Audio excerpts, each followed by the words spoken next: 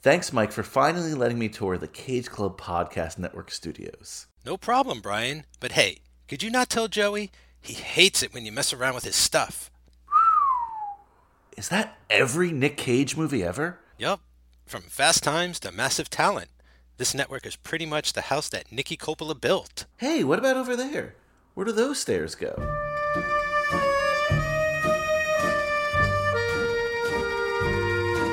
This is Uncle Francis's Wine Cellar, the Cut by Cut Francis Ford Coppola podcast, and this is a Cage Club Network production. What do you think? That's how you're doing it? I think so. I was going to make a suggestion. Go for it. Can you do the Marty Scorsese version? Oh, that was close already. Yeah, nice show by Marty. Okay, hold on. Here we go. I'll try and do my Scorsese. Okay, what's this? What is this? Okay, this is the Uncle Francis's Wine Cellar. What kind of name is that? The Cut by Cut Francis Ford Coppola podcast. He's on a lot of coke in this impression. And this is a Cage Club Network production. What's Cage Club? What is this? What did I just read? That's my Marty of the era. Buonasera, have a seat, have a glass, and welcome to Uncle Francis's Wine Cellar. I'm Brian Rodriguez, but where's Michael? We're not starting the podcast without Michael. Then I guess we can start, Brian, because here I am, straight back from San Francisco and my trip to Zoetrope. So happy to be talking again, Mike. I know what some of the nephews and nieces are thinking out there. When are you guys going to do another movie? We'll do like another true movie soon. Kind of want to rearrange things a little for what's going to be our Valentine's Day episode. But today's sort of, you know what we're doing, Mike. So I know. Today is more of, I don't want to say a grab bag because we are covering something. We're covering a Legacy of Filmmakers, the early years of American Zoetrope documentary. More on that later. But we have a bunch of other stuff to talk about. Before that, though, a reminder to keep your friends close and your fellow podcasters closer, and hit that subscribe button wherever you're listening. Google Podcasts, Apple Podcasts, Spotify, Stitcher. While you're there, leave us a positive review. Also, follow us on social media. I should get around to making a Twitter soon because Twitter does still exist, but for now, we are just on Instagram at Uncle Francis's Wine Cellar. I was just going to say, like, at the time of this recording, we don't have a Twitter. We might soon, but then in the far distant future, you know, when people are listening to us in the year 3000, and you know, Twitter might not be around then either. So get on that Twitter is what I'm trying to say, Brian. Get that Twitter made. Alternatively, everything might be Twitter. You know, Twitter might be the government at that point. And we've all been downloaded into Twitter, and that's where our brains exist. Who knows? I was also thinking, keep your friends close and your podcasters closer. Is that what you say? Yeah, that'd be a good shirt. We make that shirt. You could put that on a shirt. You could and leave the podcast, take the cannoli. That'd be a shirt. Who had it at home? How soon we would get into planning the podcast on the podcast? That might be a record. Oh, man, yeah, the show hasn't even officially really started, and they're talking about it. And this is Uncle Francis's Wine Cellar, and I can't really start without me introducing the wine I'll be drinking tonight. Mike, I'm assuming you're not partaking? Correct. It's a little late in the hour for me to have a little wine. I'm having my standard coffee. Unfortunately, it's not Vittoria coffee. We'll get into that story a little bit later. We'll definitely will. It's in my notes. It is late for me as well, but the show must go on.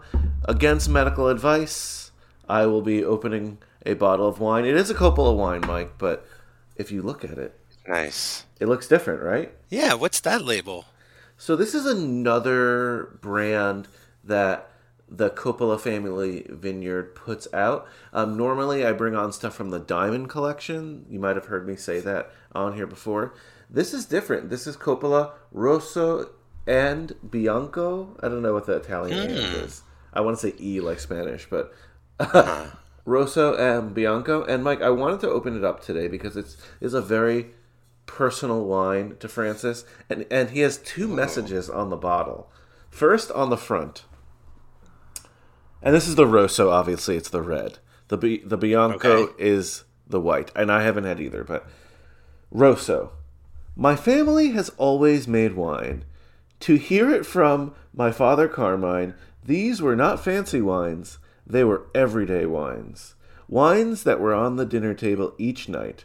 Our Rosso and Bianco wines are made in the same spirit. Wines for everyday life. Francis Coppola. Oh, nice. You know what? It'd be great if you made a wine specifically for podcasters. How great would that be? And at the back, there's a nice little message, too.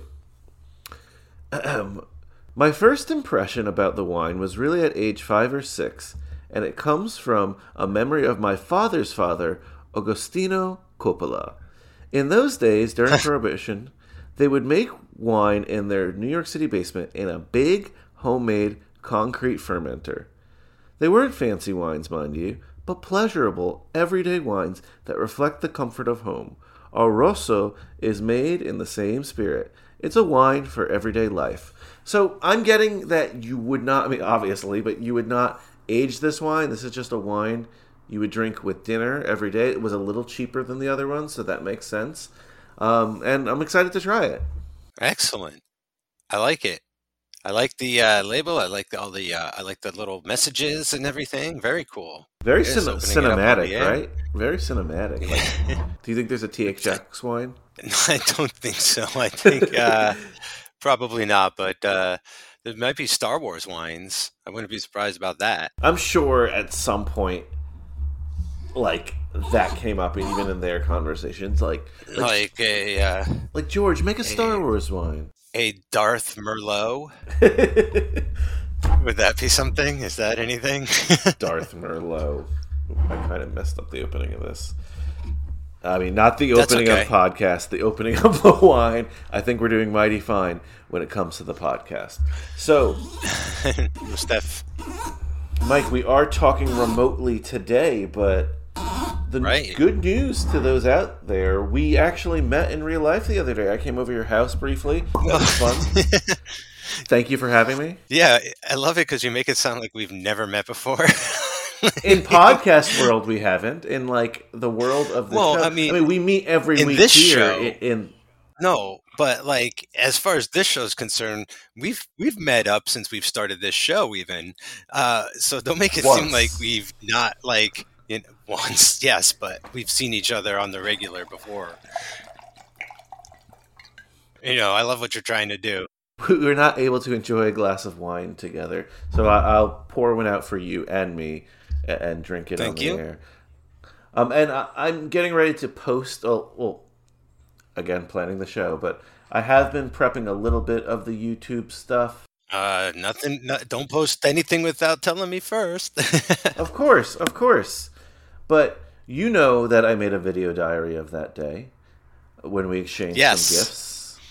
I did. And we dropped some news in that video diary. I won't spoil it, but just tune into our social media for when that potentially drops, and you'll find out about a future episode, and you get a little tour of Mike's home and see some goodies and see some Coppola and non-Coppola related things, and it was a good time. Nice. Yeah, looking forward to seeing your half of the video diary where we go over your abode and cool stuff as well. But I'm glad that we can meet in spirit in this wine cellar. It just feels good to be down here. The coolness of the wine cellar, the barrels around us, like that always feels really, really good. Mike, when we were chatting together in person, like I said, it was nice. We were talking about our previous episode a little bit because we had a blast on our previous episode. The White Lotus episode was so much fun. I hope you guys tuned into that. Again, wherever you get your podcast. Yeah, I had a good time at that episode. I liked it. I mean, this is sort of going to be an episode like that where we don't discuss a movie proper, where we have kind of something related. This is definitely more related than that was, but that was about The Godfather, and it's always fun to see Godfather and pop culture, and it actually gave me an idea for a show in the future, which is we've sort of been collecting clips from The Simpsons that have related not just to The Godfather but to Coppola. They do a lot of movie references on that show, and they did do an entire episode about Fat Tony's son Michael. So I look forward to doing sort of a Simpsons hodgepodge in the future. Yeah, no, I can't wait for that. Another thing on that episode that really, I think, inspired you from our conversations is the Al Pacino coffee little tangent we did. Those commercials were amazing. And you were telling me that you were trying to track down the brand? Yeah, so, I mean, I like coffee. I like getting all different kinds of coffee now and again. And, I basically was like, that set me off on a mission. I want to get some Vittoria coffee and I want to drink it and I want to do it on the show and I want to give the review and it'll be like Al Pacino. Maybe we'll shoot a little black and white commercial, post that on our Patreon. But I discovered online that when I went to go buy it, it's in Australia, like the homepage of Vittoria Coffee. They do have a US shop, but it's Australia's number one pure coffee brand. I don't remember learning that from the commercial, but I went through the whole thing until I found out that it's from Australia, so I didn't go ahead and order it. But then I saw they have a US shop. But the US shop, while it sells ground beans and stuff, it only sells their espresso. It doesn't sell their coffee. So then set me off on some wild goose chase across the internet to try and find someplace in America or someplace that will ship me this coffee in America. And I'll be damned if I didn't just think I found the place and now I don't know where it went. Let me see. No, this is also Australia. See, like everywhere I turn and everywhere I look, it doesn't seem to be around. Let's see. Oh, Drake's. Okay, so I finally found it on Drake's supermarket. If I'm not mistaken. Where the hell is Drake's supermarket? I think. Oh no, they're also in Australia. So never mind that. Like, here's the thing, folks. Like, I cannot get this coffee for some reason. But Mike, I was thinking about this. We have an Australian friend on this very network, Shawnee Mead. Oh, we do. Do we not? Yes. She works with your partner on The Monsters That Made Us with their own show, Podcast Around the Corner, Nor Ephron podcast. And maybe I'll shoot Shawnee a message, or maybe we can, just ask her and be like, hey, Shawnee, if it's not too much trouble, what is it, Vittoria coffee? Yeah. I know coffee. There's two things I know, coffee and I forgot. This is good coffee. The other thing I know is certainly not acting, right? I made a funny, right? Yeah, so maybe Shawnee can get it for us. I don't know, but we'll track down that Vittoria coffee. Good call, yeah. If we have any cellar dwellers in Australia, maybe you want to send it to us. Or if you are Vittoria Coffee and you're listening right now, you can sponsor the show. We are looking for an official coffee sponsor. Because the other alternative, Mike, if you want an Al Pacino sponsored coffee, you could go get a Dunkachino. It's not Al, it's Dunk. What's that name? Yeah, I have plenty of Dunkin' Donuts all the time. The goal was to have some Vittoria, something new, something fresh and related to the show. And, like I said, maybe film a promo. But, if they're listening and they want to send us coffee themselves, that'd be great. We're always looking to do some free advertising for the companies. We'll sell your product on the air. Right? So not free, not free, Mike. We want free. No, you know what I mean.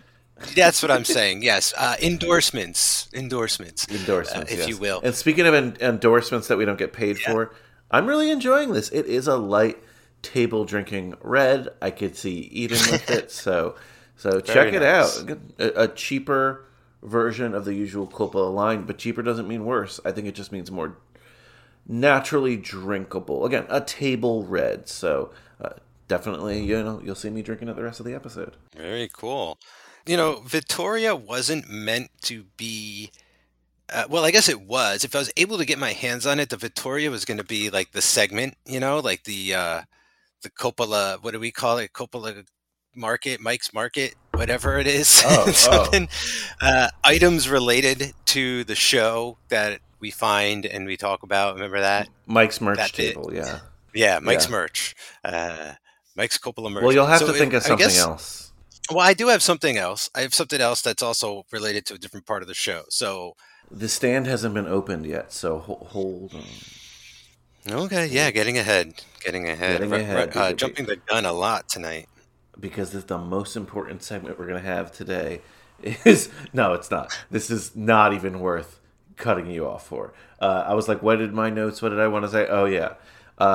We missed an uncle connection in The White Lotus. Oh.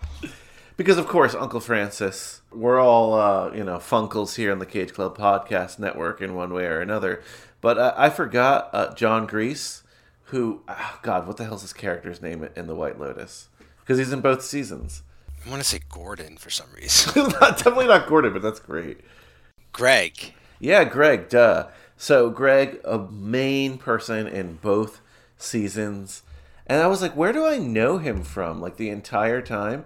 And then I was randomly watching Napoleon Dynamite because, I hosted another show, High School Slumber Party. I just watch teen films.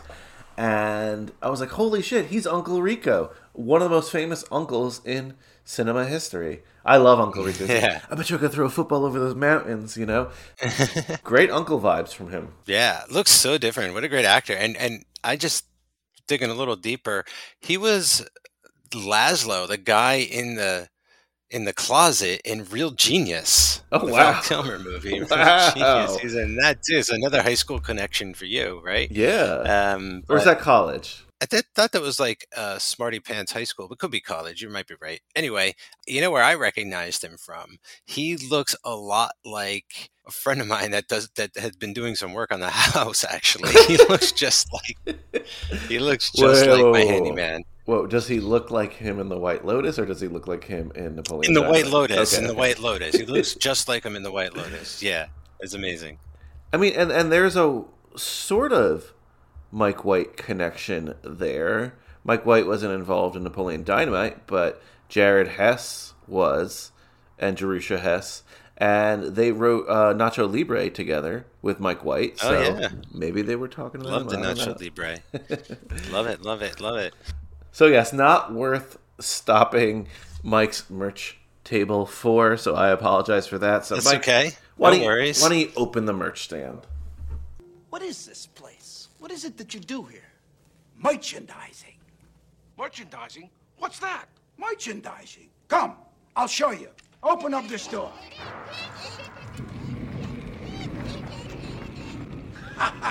Come, walk this way. Take a look. We put the picture's name on everything. Merchandising, where the real money from the movie is made. Oh, should I? Because in order to do that, I also have to talk about a video I made you watch because of the episode we had with the White Lotus.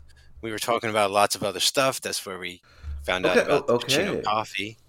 So should we do it now? Yeah, let's do it now. So you gave me a little homework, Mike, and why don't you introduce this video? So I gave you a little homework because I saw this and it really, I watched this show. It's now a YouTube show. It's the Action Bronson show. Fuck, that's delicious. And so this pardon me, F, that's delicious.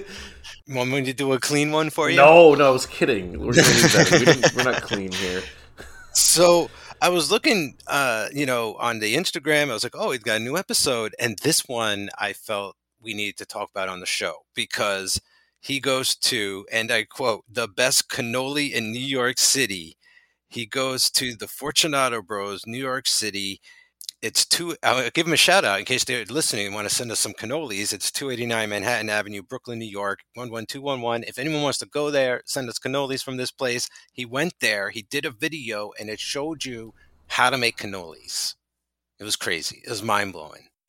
All types of baking is hard. It's a lot of physical work. It's manual. It puts you in different positions. Form. It's awkward positionings. This is contortion. Here it's all about pressure on the right angle. This is upside down. It's the wrong side of the dough. No. It's this. No, we're good. That's okay. Just tell me when. It's my first day. Harder. It's just like a fucking Italian guy to get mad at you. First day you ever tried something. Tell your fan I'll have to meet you at the crossroads. Hit him with the crossbow like AI hit Jordan with the crossover. Is this proper attire? Yeah, well, all right. Come on, bro. I'm saying you have the fucking Fila collab and I don't. No. Today we're making cannolis. Are these the dowels? These are the dowels. These are the famous dowels. I feel like this is like a universal love language. What's your name? Yeah, that's my cousin. Yeah, Joe. Nice to meet you. Nice to meet you again. So on the sheet, it goes to dough. It gets sheeted back and forth. We get it down to the right consistency. Are we getting it to the last point Yes. now? Do you use it for anything else other than the cannoli? No. When things ain't broke, you don't fix it. It's like driving an old Fiat. Keep adding flour to it. How thin do you want to get this? Like All the way down. He's got it going. That's it. Beautiful. Nice. It was amazing. I'm actually familiar with that shop. I don't know if I've been. I think I've had it, but I don't think I've been in person. The Uncle Francis's Wine Cellar Instagram page already followed them, so it leads me to believe that I was like hot on this, before the video. But other people actually sent me this because when did it come out? Like mid January, or like even like a week and a half ago? Yeah, this is a new one, not right? very long ago. Let me check. Yeah, it's the latest episode up on YouTube, and so like 23rd. it's like January 23rd. Yeah, I sent it to you at like 2 p.m. His stuff is so good. Action Bronson, Queens guy. I love it. So he does a lot of local stuff. I think he's half Albanian or some part Albanian. Yep. My cousin and I recently went to a couple of restaurants in the Bronx, not far from me, like Albanian places that he had gone to in the show. They were amazing. Up by Arthur Avenue, where they make some good cannolis as well. So, this was so cool. And you know how cannolis make me feel stomach-wise, but they give me joy. Right. I wanted to bite Exactly. into these cannolis. The process was so intricate and amazing. Yeah, I don't want to spoil too much. I want people to go check it out and have their minds kind of blown from themselves, because it was a lot different than I was expecting. Like, not that it's like this insane process, but there is a process, and it's a very particular one, and it was cool. And like, I don't know, he made it look almost like a workout at one point, and I liked how they showed how they filled the cannolis, and they were doing the different ones. But you definitely got to see. It's always fun to see, like, in the kitchen behind the scenes, and they make it especially entertaining. And Mike, as you know, we are still open to a cannoli sponsorship here on the show. We are still vetting through your proposals, but if you do have a proposal, please send it to us via our social media. Slide into our DMs. If I didn't mention already, I'm at Oh My Rodriguez on Twitter, OHMY Rodriguez. Mike, you're at the Mikester pretty much everywhere. But Fortunato Brothers might be in the lead right now. So if one of the brothers is listening, please slide into our DMs. Give us an offer. Give us an offer we can't refuse, which would be cannolis for mentioning your cannoli shop. I'm just letting you know that that's probably what it would take. But slide into our DMs, and you could be our official cannoli, the official cannoli of the Wine Cellar here. So, Mike, a mouth-watering video. Thank you for sharing, and I hope you guys check it out, too. So there it is. There's the merch table for today. Oh, your merch is a cannoli? Yeah, man, that's the ad. Like, yeah, I thought that would be cool. No, is that dumb? It is good. The It's merch great. is No, it's great. I mean, if it's ever gonna be the cannoli, I figured that would be a good instance to burn that card. So a Fortunato Brothers cannoli. I love it. I love it. Right? Yeah. So. So, I've had a tradition the last couple of weeks of finding something at the Academy store. They're adding new stuff every week. So I didn't really know what to pick this week. Just sent you the link, Mike. It's a magnet? The price is $10 for you and me. $9 if you're a member of the Academy or the Academy Museum. Oh, my God. It is a What $1 is this? discount. And it's just a magnet that says, "He sleeps with the fishes," and a black magnet, and it's got like the fish in the newspaper at the bottom. Dude, what the hell is this crap? Dude, I love how in the top corner it says The Godfather. Dude, hold on. In the top corner it says The Godfather. In the other corner it says established 1925. In the bottom it says this is business, and then on the other side it says not personal. Brian, this magnet is so uninspired. Like, the magnet should be shaped like a fish. I had the same problem with the car freshener last week. It should have been shaped like a marionette. Like, what is their deal? What is my problem? Is it my OCD? I was like, I'm just trying to make it more fun. This is so bland. What did I do to deserve this bland magnet? Well, apparently this was created by an artist in conjunction with the museum's gallery exhibit, The Art of Movie Making, The Godfather, that celebrates the 50th anniversary of the Academy Award-winning film. I hope it's not going to be just this year. I might have to fly to L.A., or we might have to fly to L.A. to check this out. Brian, this image, like, it's the fish wrapped in the paper bag, but the Photoshop job is just like, it looks terrible. Like, maybe it's my resolution. I do like on the back, though. If you look on the back, it's engraved with the Godfather. That's nice. That is nice. So I guess you're not a fan of this piece. I just thought it was an interesting piece for the fridge, especially if you eat a lot of fish. Maybe it's a fish refrigerator. I guess.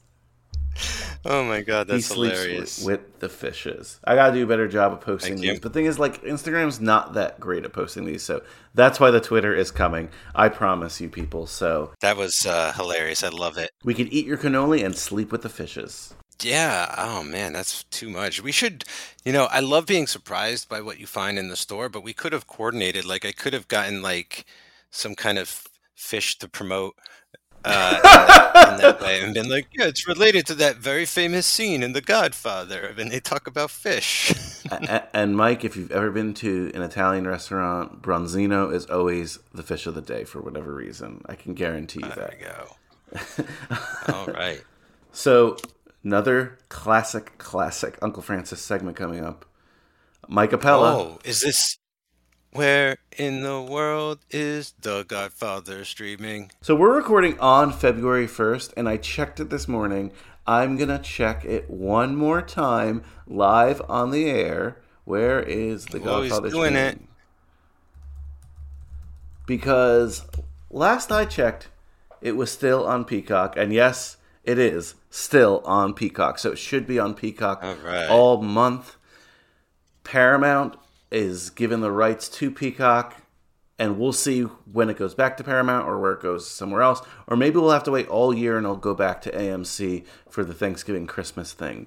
We did get some Paramount news this week, which was very, very interesting, I thought. Oh, yeah. Well, first, I'd just like to say it's definitely going back to AMC during the holidays. Like, that's just a given, If you need to see it, that's when you see it. But, like, yeah, why don't you proceed with, any Paramount news is news. So, news away. Especially for us, because when we were covering The Offer, we were like, wow, it's so amazing that Paramount won this little Hollywood battle here, because in The Offer, they're like the 7th or 8th best studio. They look like they're falling apart. And we were like, in 2022, when we were monitoring this, the fact that CBS, Viacom, all these other companies have decided to go under the Paramount umbrella for their streaming service name, we're like, that's awesome, because it's like a studio with like a real old school reputation and a lot of hits. And it's even been enhanced this week because Showtime, which was like the fancy property of the CVS, Viacom, Paramount portfolio, is merging along with Paramount Plus. Now, you could always get that add-on for it, and The Godfather was on Showtime for a while, so you could do the add-on with Paramount Plus. But now they're just renaming Showtime, a channel with which somewhat rivals HBO. It's never been on HBO level, but it's been close at times. They're renaming that channel with all the history Paramount Plus Showtime or something along those lines. So interesting. But everything's going under the Paramount Plus banner, which what do you think our buddy would say? I think it's a Bobby, that's the smartest decision you've ever made. You're doing it right. You're keeping the Paramount name alive, and you're doing it right. You're taking everything around you, and you're grabbing it, and you're making it part of Paramount, and that's what I like to see. That takes guts. That takes balls. Big brass balls. Robert Evans is probably celebrating somewhere. I'm not sure if it's up or down, but he's definitely somewhere for sure. he's definitely celebrating this because the mountain has conquered them all. I love it personally. And speaking of Robert Evans, producer of The Godfather, great character in The Offer. How good was that performance? Matthew Good, could not stop talking about how amazing he was. He was the highlight actor from that show. And we were like, Where are the nominations? Where are the nominations, right? Yeah, well, it turns out we found some. So he was actually nominated, finally, for a Critics' Choice Award this year. And the Critics' Choice, the only one that truly matters are the critics in the end, right? No, but seriously, like, that was awesome to see. Like, I was very jazzed to know that at least he got some recognition. Yeah, because, I'm sorry, it's an Emmy snub, it's a Golden Globe snub. We're still not sure what year it qualifies for, because I was looking up awards for The Offer, and, like, there are some local critic associations who have nominated stuff for the 2022.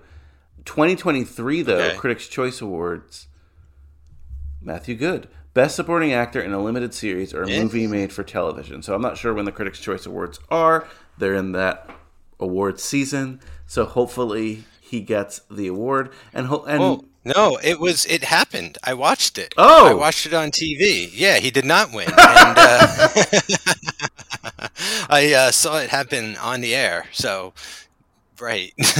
Well, there you go. Well, at least he got nominated, right? That's right. I mean, it was this year, so, maybe it's the first of many nominations to come. Maybe now, like, it's rolled over, the show is rolled over into this award year or whatever. So we'll see. Yeah, I hope so. That's all I'm going to say. I hope so. But let's just give our roses here on Uncle Francis Wine Cellar once more to Matthew Good for his amazing performance as Robert Evans in The Offer. And I want to do some Robert Evans stuff at some point in the show. We got to read the book. We got to watch the doc. We'll get back to Bob Evans. But yeah. We should watch the cartoon. We got to see the cartoon series that he did. He did a cartoon series? Yeah. So here, I'll look it up real quick. It was on Comedy Central. It was called Kid Notorious. And it's an animated show. It's like a web animated show back in those days. I guess it was like 2003. I mean, there were half-hour sitcoms, but I don't think he did the voice of himself. But there is a cartoon, but I think he did do it. Yeah, he is. It says Robert Evans as himself, a Playboy Hollywood producer, finds himself mixed up in bizarre and absurd situations, but never loses his cool. Oh my God, that's hilarious. I didn't know that existed. Alan Selka, his long-suffering butler, is played by himself as well, I guess, a running gag. Oh my God. I don't know. He's got his cat Puss Slash as himself, the former lead guitarist for Guns N' Roses. As in real life, Slash was Evans's close friend and next-door neighbor. I did not know that. That is insane. So we got to watch some of this show. Speaking of insane, Mike, I checked my credit card bill. The streaming services, there's so many of them. That's like all my money goes to streaming services. But we're podcasters. We got to watch and wine. Well, hopefully we'll get a wine sponsorship someday. I don't know if we'll get a streaming. We need a Paramount. We need some Paramount sponsors. Like, stream us up. True. And then I was, going to work because I got to pay for all these streaming services and the wine. And I'm, walking through the station at 42nd Street, and I'm seeing all these signs for another streaming service. Have you seen this one, Mike? MGM Plus? Why are you talking about MGM Plus? What? What are they going to show? What is left? I don't know. I think MGM got a little jealous. Oh, it used to be that network, Epix. Oh, okay. So Epix is shedding all of their new persona, and they're doing a Paramount, and they're saying, where do we come from? What is the oldest name in our book? Right? And it's MGM, Metro Goldwyn Mayer. Is that right? Mayer? I don't know. It seems like a completely telegraphed, oh, Paramount Plus did it. Let's just be MGM Plus. No, I definitely hear you, but I mean, I feel like this is what we were talking about. What's so smart about Paramount was like finding the first name, right? Like, how far back can we go, and like, what name can we uncover that people don't know from like almost 100 years ago now, when, or at least 70, to be like Prestige, and I guess whatever this app and service was, it all traces back to MGM, Metro Goldwyn Mayer. So, like, this is kind of what I said about HBO Max. Just call yourself Warner Brothers. Get it over with. I've thought about this, but I just feel like Warner feels too cartoony, unfortunately. Like, too much of a Looney Tunes connotation there, where it's like, oh, an amazing thing from Warner Brothers. Like, Warner Brothers has, I don't want to say tarnished their reputation, because that's not it at all. I love the Looney Tunes. But, like, when I see the Warner mark, I'm not like, oh, no, this is going to be some real shit right now, Like, No, I hear you. I get where you're coming from, but like they've also got a very fresh history of like great crime and action movies. And like, I remember when The Nice Guys, one of my favorite movies of all time, came out, it started with the old red background and the black and white Warner Brothers logo from the 70s and 80s. And I was just like, oh, that is perfect. So while I hear you about Looney Tunes and all this, I think I'm a little more worried that their reputation's been tarnished by DC at this point in all of the superhero stuff. Maybe. I don't know. I guess MGM Plus is not just a streaming service. I think it's like a network. I saw the Plus. Now that I look at it, like, I saw the Plus and I thought it was just a streaming service, but you can get it on cable. It looks like you have to pay a little extra for it. I wanted to bring it up too, because like the big show that they're promoting, like the big tentpole show on MGM Plus, is The Godfather of Harlem. That's pretty funny. Like, not that show's funny, but just that it's like The Godfather, also. Yeah, I don't know. It stars Forrest Whitaker. It actually looks pretty cool. It's just funny that, like, cool. Oh, you know what? I just saw a commercial for that, and I said to the television, I was like, "Oh, Saw Gerrera, he's in a new show." Because Forrest Whitaker, that's like my favorite Star Wars character, even though he's like been on screen the least. You know what's interesting? Not a new show. I really thought it was, but I just really? I just clicked the Wikipedia article. It's been on 3 years, at least 3 seasons. As much as I wanted to criticize the MGM Plus marketing, it got me to look into the show. It got me to, be curious, and got me to realize that The Godfather of Harlem exists. So I guess it's not a bad thing, right? Like, no, it's true. Nobody cared when it was on Epix, and now that it's on MGM Plus. MGM. I'm telling you, it's that prestige. It's that, like, even if you don't care, like, it's just an old name at this point, and the fact that it's still around. It's like when whoever brought New Line Cinema back was like, that's a marketing move. People remember that logo and that name from the 80s and 90s, and it's like to see that again, kind of, I don't know, at least for me, I like to see that stuff. It adds a little more of like value, and it says like, oh, we know what we're trying to do here, as opposed to, I don't know, not entertain you, not appease you. It might be fan service, but I appreciate it. Yeah, no, I mean, I came on here thinking I was gonna like, what is this? I don't want another streaming service, but I think the point was made live on air. Like, it. Yeah, I'm still not gonna get it. Like, I can't afford any more streaming. I can barely afford the ones that I have, so it's like, I just canceled my Amazon Prime, for crying out loud. Like, I'm not getting MGM minus or whatever they're doing. MGM multiplication. I promise you guys we're going to talk about A Legacy of Filmmakers, the early years of American Zoetrope, but a couple more segments to go through. First, let's get this out of the way, Mike. Do the little news thing. Oh, sweet. Is it that time? Okay. Megalopolis news. Megalopolis. I added me actually tapping on the telegraph machine too. Megalopolis, what some are calling Francis Ford Coppola's boondoggle. Not us here. We are so excited for it. Is that a term? A boondoggle? Yeah, just like, a folly. Like, Oh, like Fubar, kind of like something, or A little bit, yeah. his folly. I like calling it that. Uncle Francis's follies. A couple of weeks ago, we brought you the news that the production team was fired, or the special effects team, whatever it was. People were saying this movie wasn't going to get made, and Francis put out a statement that says he was excited for it. We're still rocking and rolling. They're still filming. Production has not stopped. And the latest news is that Giancarlo Esposito was added to the cast. So if they're adding people to the cast, one, they're still rocking and rolling. Two, I love how they're adding to the cast mid-production, but that is so Coppola, right?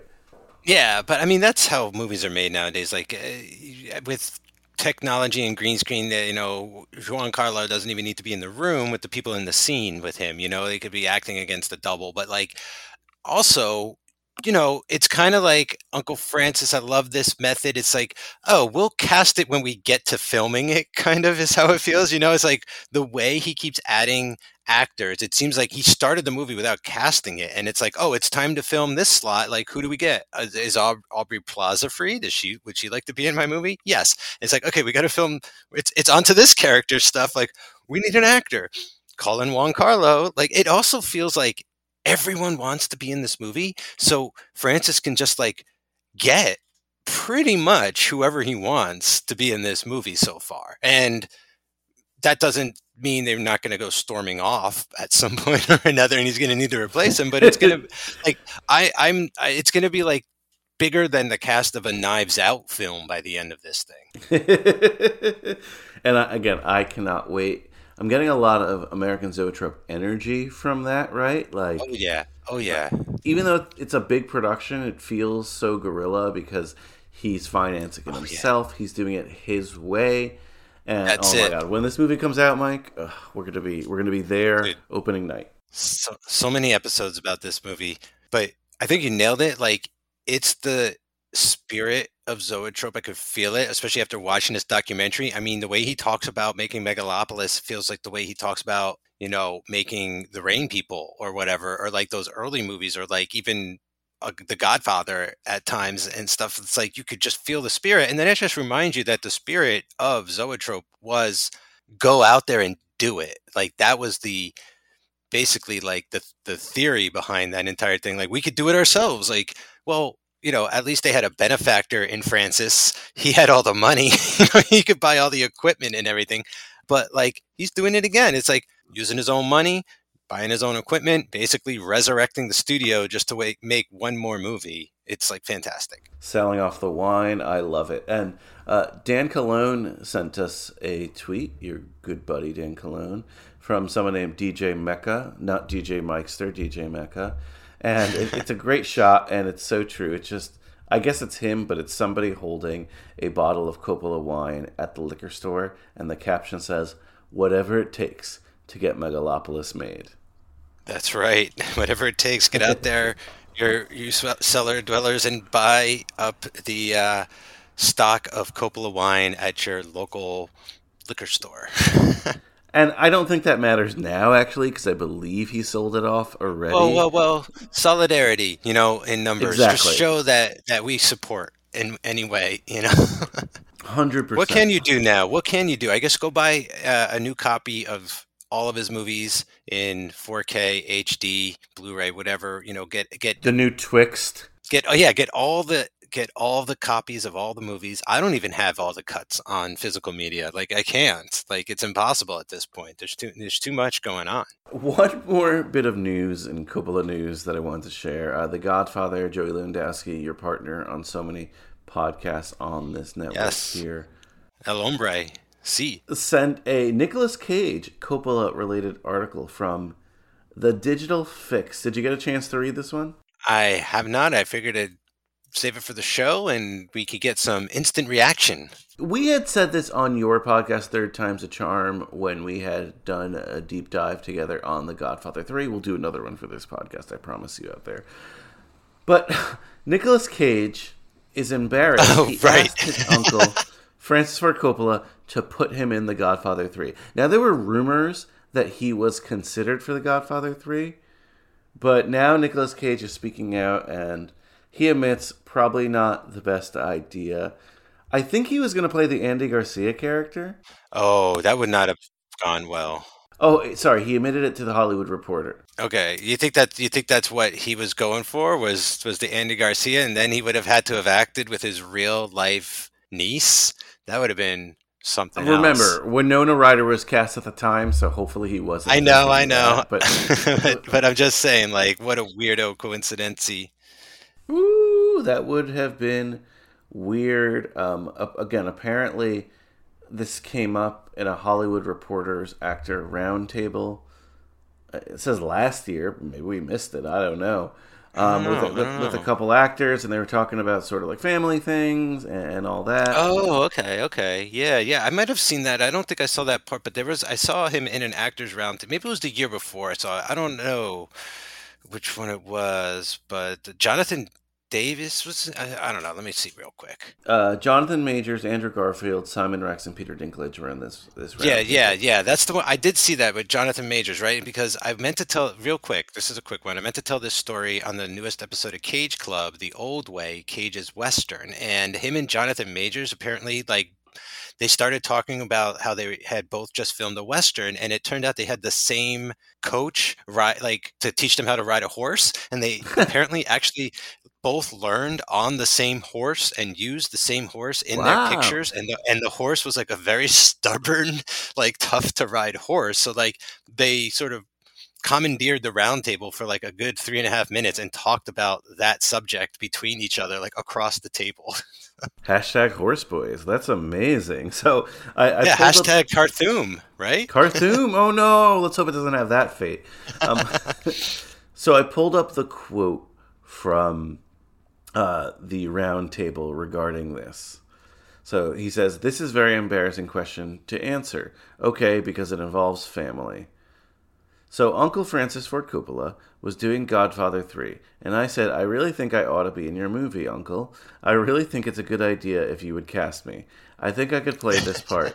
He was going to cast Andy Garcia, so it was that role. Oh. But I just see myself as more of James Caan's son. He's playing Sonny's son. He's not playing Michael's son. He's Sonny's son. And I just feel a little bit more like James Caan. And it just wasn't going to happen. Nope, not going to happen. So that was a movie I didn't get let in, and I really wanted to be let in. Interesting. Let in. I like how he phrased that, too, as if he missed out or something, and it was like a family thing, and they just like The Godfather, they just like, sorry, Nicholas, and they closed the door on him. Yeah, like, they closed the door on him. Or like Carlo, no, let's not let him in the family here, you know. Yeah. But he could have played a tougher, someone in the back. He could have played somebody. You know, it would have been fun if he did the guy, the Father Guido Esparducci actor character does. You know, he's a very short role, but he like presents. He's like in the family. I don't know. I figured they could have found a place for him. I like how he refers to him as Uncle. I thought that was cool. Uncle, could you put me in your movie? Yeah. Like, I went to Uncle and I said to him, "Dear Uncle." But if I was Cage, knowing what I know now, knowing that he is going to play Dracula himself, I'd have thought that story would have been like, you know, I want to be in Dracula. Like, put me in Dracula. I'll be anybody in that movie, especially Dracula. But he could have been a great Renfield. He would have been a good Jonathan Harker. He would have been a great Van Helsing. Like, I just want us to do a one-man show, sort of like Eddie Murphy Clump style, where he plays like every actor in Dracula. I enjoyed the uncle aspect of that quote as well, because it says Uncle Francis's wine cellar, because he is Cage's uncle, and this is the Cage Club Podcast Network. And the fact that, like, he calls him that just justifies every single thing we do. So thank you, Nicolas Cage. Thank you. All right, our main event. Let's talk about it. A Legacy of Filmmakers, the early years of American Zoetrope. And a couple notes before we start. I used this documentary for a lot of my research on the Rain People, as it goes into the Rain People a fair amount at the beginning, because that's the birth of American Zoetrope, really.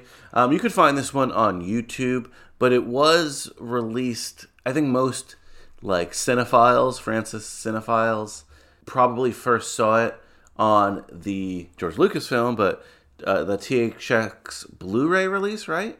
Or a DVD? Well, Yeah, so, George Lucas, not unlike Uncle Francis, who I think Francis started this all, but like, George Lucas went back and he he changed Star Wars into the special editions. And I think around the time of finishing up the prequel trilogy, he went back to THX and he's like, I'm going to tinker with this a little bit, add some visual effects, clean up the picture, all that kind of jazz, and re-release it as my ultimate director's vision. And that's exactly what he did. And thankfully, I held on to a VHS copy because those, I guess, I've heard are hard to find. And it's like he does, like, unlike Uncle Francis, where like all versions are still available. Like George Lucas stops putting out the one and only puts out the next one. So like this was in like a 2000 something director's cut. I have it on DVD. So it's DVD, and I guess subsequent Blu-ray releases are this cut, and it's a special feature on the second disc is the Legacy of Filmmakers, Early Years of American Zoetrope documentary, because this is one of the only, I guess you could say, true Zoetrope films that were able to be released at the time, right? Yeah, the flagship Zoetrope film, really, like the main Zoetrope film. Yeah, yeah, and that's the thing. Like, that's why I feel like this documentary is very heavy THX, and why it might be included on this disc and not like a Coppola movie or something. Because Lucas has just as much to kind of to do with Zoetrope as Francis does, it seems. 100%. So we might be repeating some stuff from the Rain People episode. Check that out for a deeper dive on those aspects of it. But, someone might be dipping in for the first time today, so I don't want to skip that entirely. I also don't want to take for granted that there are people listening here who have no idea what American Zoetrope is. So I pulled up the Wikipedia article, and I wanted to just bring up some stuff before kind of we talk about the doc. American Zoetrope is the production company, the studio that Francis is most associated with, even though, not all his movies are produced by this studio. And we'll get into the documentary stuff in terms of like how it came to be. They do produce movies still today. After bouncing around a couple studios, I'm sure at some point Francis needed to finance something, so he sold the mark to some studio here or there. The Coppola family reacquired 100% of American Zoetrope, so it's currently owned now by Francis and Roman Coppola and Sofia Coppola, which is really cool. And their movies today are, they'll put that marker on the films, which is, it's kind of a legacy thing for the family. I think it's super important.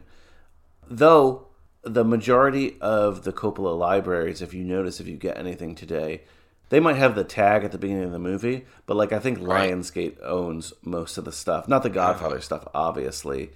And, Coppola is someone who gets his films made by cutting deals. So you're going to always see other production companies, right? At the beginning of his films, right? Yeah. I mean, it's funny because I could swear, like, I see it. It's like his production logo. It can be just as simple as something like that. Like, I love how the spirit of that is always going to be alive. And I think it's such a cool name, too, because of like the reference of what a zoetrope is and how it's like related to moving pictures and early filmmaking and all that kind of thing. Tell us what it is. Well, it's like basically it's a carousel, and on the inside is like frame by frame, just a different drawing. So when you spin it, it looks like it's being animated and it looks, like it's in motion. So a lot of them had people riding horses because someone riding a horse was the very first motion picture. It was a bet to see if a horse could get all four of its legs off the ground while running. And so a lot of the early zoetropes were people riding horses, and you'd spin it and you'd look at it, and it had these little slits in it, and there was a light inside that would illuminate it. And as it spun, it just created the illusion of motion, of animation. And that's where early animation, I think, for a lot of, from what I could understand, started to come from. And yeah, and the story goes, when Coppola was visiting overseas, I think he said Germany, possibly looking at new, I think it was Denmark.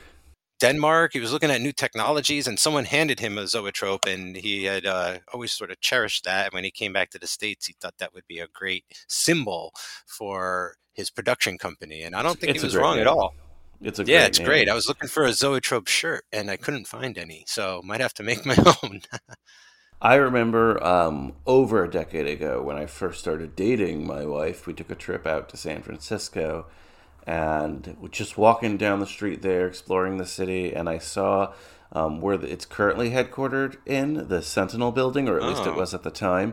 Beautiful, beautiful, like copper exterior building, like that green sort of, I think it's copper, I believe. Statue of Liberty, kind of. Yeah, it had that like sheen to it. And at the bottom there was Zoetrope Cafe. And I was like, we have to go in here. We have to, grab some tea and a croissant or whatever we can here. And, I vaguely remember being in there and seeing, pictures on the wall and being super excited. Now I would probably lose my shit and document it on social media. But back then, again, because you saw that mark in a lot of classic films. We'll go into the history of it. We talked about it in The Rain People, which is a Zoetrope film, but not really. It kind of gets conceived during The Rain People, but THS... Oh, I keep saying S like my... You know why? Because THX, he got to you subconsciously, because THX, or Thex, is code for sex. It's like, that's his name. Sex is in the movie in the far future. There's THX, and then his partner is LUV, I think, love, and then the antagonist is a guy named Sin, I believe, S-I-N. So it's sex, love, and sin in the future. I have not seen it in a while, but yeah. Yeah, I didn't pick up on that without listening to like a very in-depth comb-through review of the movie by someone else. So it's THX 1138. The Godfather technically has... You see it when you watch The Godfather at the beginning. Again, we know Paramount's the real backer there, but it's Francis's mark, right? American Graffiti, The Conversation, and then it would go on to do a lot of Francis stuff here. There, like I said, it was bounced around a couple other production studios, and it distributed some things too. One from the Heart, we'll get it with. Wow, awesome. And now it's really associated with the Coppola family. Real quick, if I may, I'm just fascinated now by the Zoetrope itself. If I could just read a bit from the Wikipedia to tell you something. First of all, they say, like, technically an earthenware bowl from Iran over 5,000 years ago could be considered a predecessor to the Zoetrope, decorated with images portraying a goat jumping toward a tree. Very cool. The etymology of the name Zoetrope comprised from the Greek root words life and turning, as a translation of Wheel of Life. So that's pretty cool. Thought that was nice. And that was it. Basically, I like the definition they give. A zoetrope is one of several pre-film animation devices that produce the illusion of motion by displaying a sequence of drawings or photographs showing progressive phases of that motion. It was basically a cylindrical variation. Oh my God, forget this. Cut this out. How do you pronounce this? The phenetoscope? Possibly. Oh, that's pretty cool. I can't pronounce it, but it looks awesome. Suggested almost immediately after the stroboscopic discs were introduced in 1833. Wow.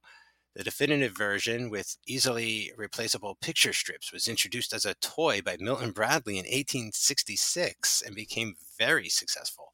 I want one, folks. So if you're out there and you make zoetropes nowadays, like, shoot us a DM. Slide into our DMs, if you will. Network co-founder Joey Lewandowski. Recently, we were just talking podcast theory and such, and he was like, I hate podcasts where it sounds like you're reading a Wikipedia article. Well, Joey, we just did that, and I was fascinated, okay? That is interesting. I'm sorry. Now I'm trying to find zoetropes for sale online, so let's hurry up and finish the show. No, you can get one for like... that could be a gift later. That could be a Mike's merch table. Oh, yeah. I'll table this one I found on Amazon for another day. But this little documentary that ignited our rabbit holes today, it talks about the early history, not really like that later zoetrope where it just really is associated with the Coppola family. At the beginning, the vision was big for zoetrope, but the documentary itself is decorated by a man named Gary Leva, Leva. The star-studded nature of it was what impressed me so much. Oh, yeah. Richard Dreyfuss is the narrator? Yeah, Richard Dreyfuss, of course. Well, he was in, American Graffiti. He was in Jaws.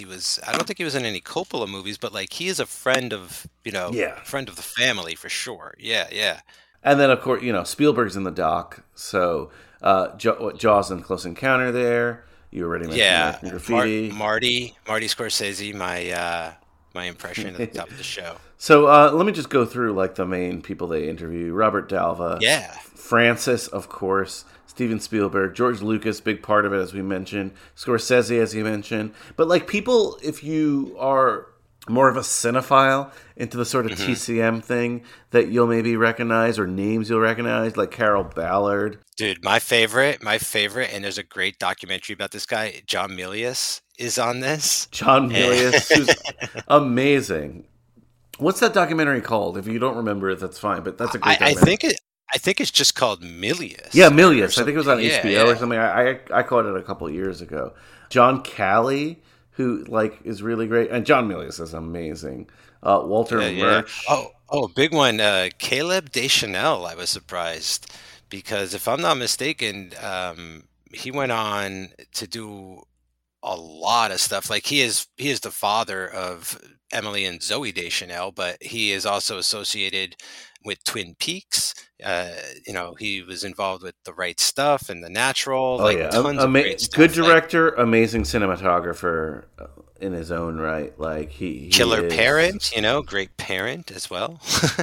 Yeah, Bobby Duvall shows up. Yeah, Walter Murch. I don't know if we mentioned him, but you could tell too that a bunch of people who wanted to be there to talk about this time in their lives together. It was really cool. By the way, Walter Murch's voice is amazing.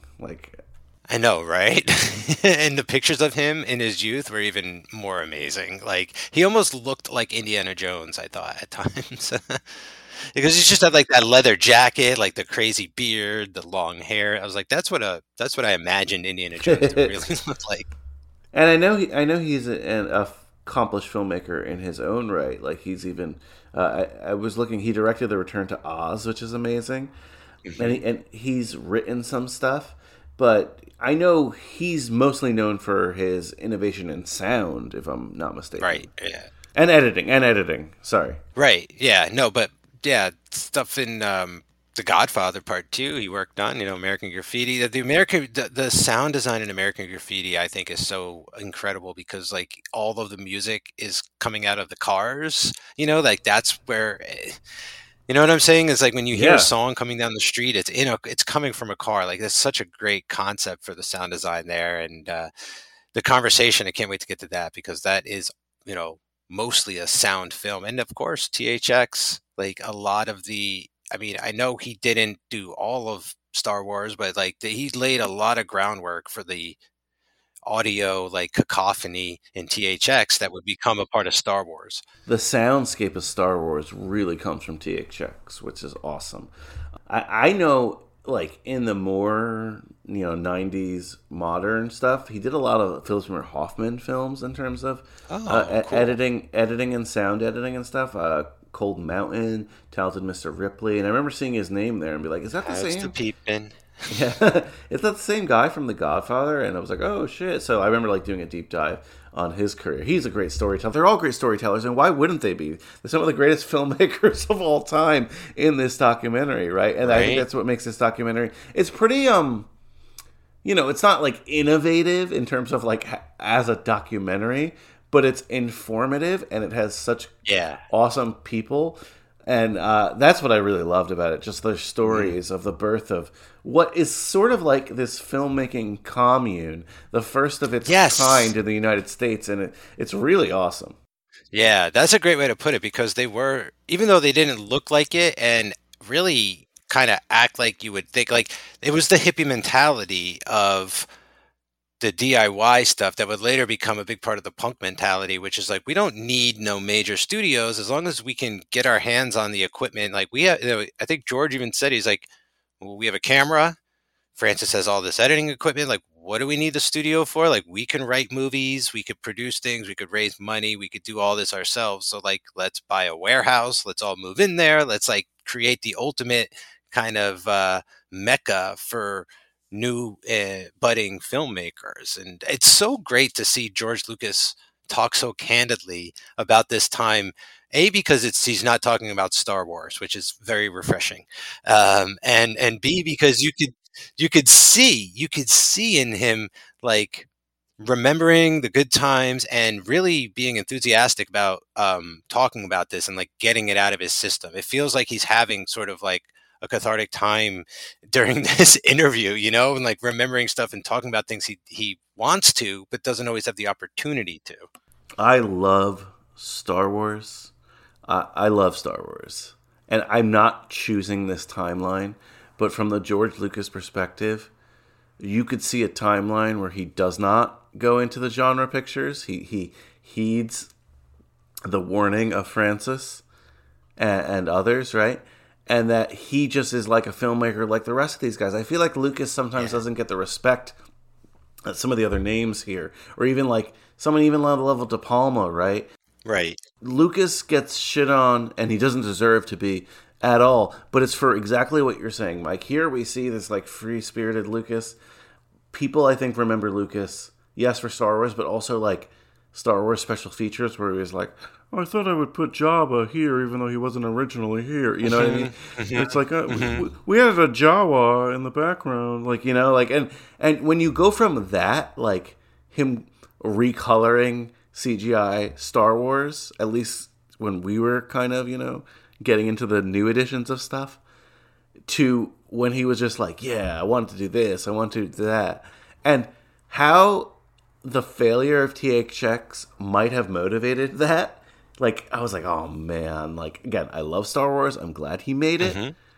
But part of me is like, what would have Lucas been like if he didn't choose that path and he chose the path of, let me just keep making badass movies, you know? Not that Star Wars not badass, you know what I mean? No, I know what you mean. I think it's such a tough what if, but like, you know, he basically accomplished in his third film what everyone set out to do with their entire careers. Okay, so like, you know, it was kind of not a fluke, but like he tapped into the zeitgeist in a way that like no one realized was gonna be effective, right? Like no one, like he basically kickstarted like that whole, what I consider now like nostalgia kick. Like he came from that with American Graffiti, and Star Wars was like everything he loved as a kid. He was trying to get back to his youth, and like that's what entertainment seems to be all about now, is like everyone making it is going back to their youth and making their version of their childhood in a lot of ways. And there's nothing wrong with that or anything. Okay. But like my whole point is like, even with Spielberg, who became a star after Jaws, an even bigger star after Close Encounters. And then it was like hit after, 1942, sorry, we won't mention that, but it's like basically hit after hit, boom, boom, boom. Still, he needed to like work for, and I'm not kidding, like a decade to, you know, surpass George, who only had to make like Star Wars movies for a decade, you know? And it's like, look at like he did E.T. But like, I really feel like it wasn't until Jurassic Park where it was like, all right, Spielberg's bigger than Lucas. And then Lucas is like, I'm sorry, I have to re-release my movies and make 3 more Star Wars movies. And now Star Wars is just like, sorry, you can't catch it. But like, I don't know, man. I often wonder, I think he would have just like kind of lapsed a bit into obscurity, to be quite honest, because he would have made very esoteric, hard to understand art films, or at least sort of these new wave kind of weirdo movies like this. Like I think there, you know, Star Wars has way more THX in it than American Graffiti than people want to admit. And I think it would have been a lot more along those lines, unless, you know, if he was completely left to his own devices.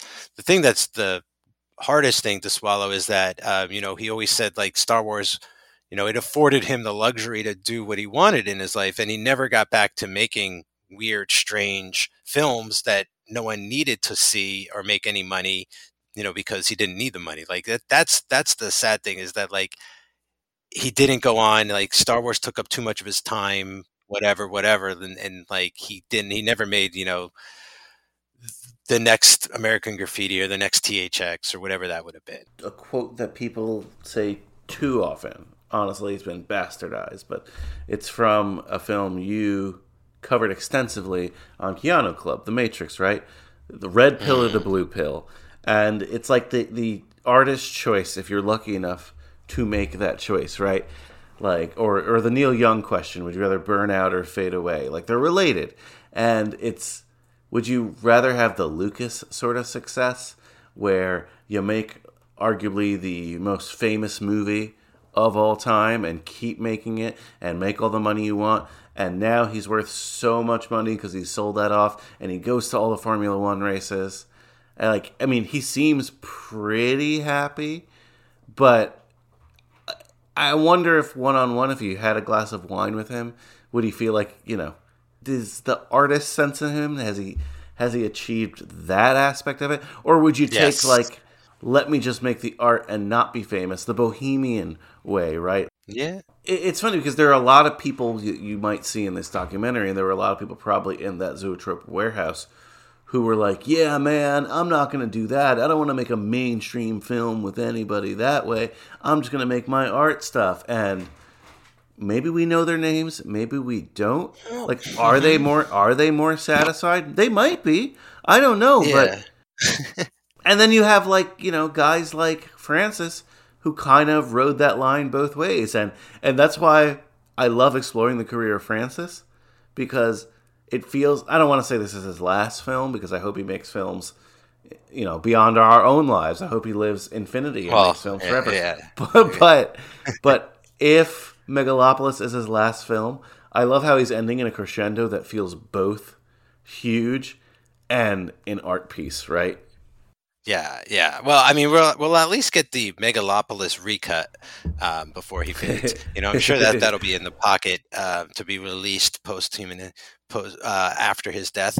But you said something that kind of struck a chord with me there, talking about Lucas real quick, and sort of the spirit of Zoetrope is that bohemian kind of vibe. They did travel around to make The rain people, like, and it was sort of like they described it in that way, as like a traveling show, and like a moving family, or like something like a family on a road trip on the road, and also kind of relating that to Star Wars in a way is George Lucas, that at the time, the way the world was, and the way, from what I understand, I wasn't born yet, I was born in 79, but from what I understand, hearing about it, like, no one was really focused on the values of Star Wars. Like, those could have seemed like coming from a bohemian corner of the culture, not quite the counterculture perhaps, but like a bygone era of values that were getting lost, perhaps, like nobility and virtue and things of honor that like Jedis and Luke would ultimately kind of like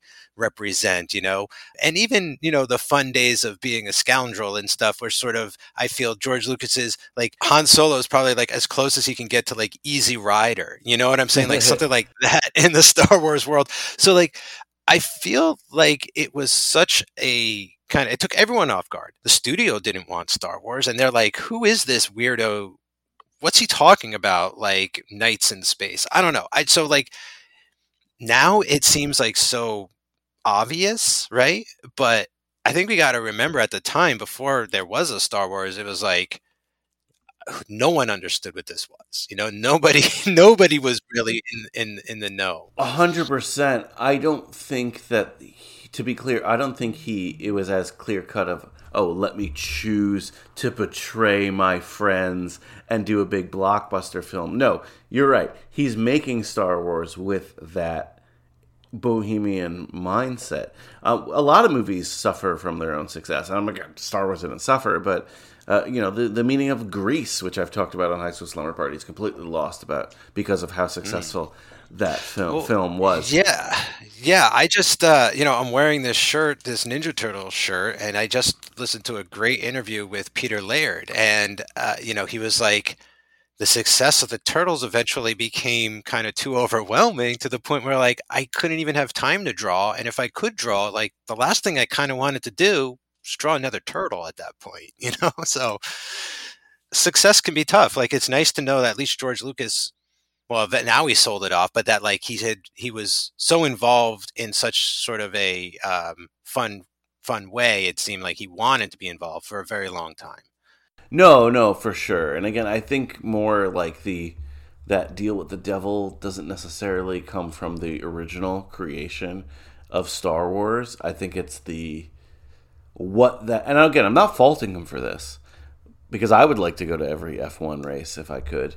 But Yeah. I think it's what Star Wars became in terms of the marketing giant, where things were allegedly put in the movie because of toys and stuff like that, right? Yeah. Which again, I'll say it for the millionth time, so no one thinks that I'm bashing him for this, but I'm not faulting him for that at all.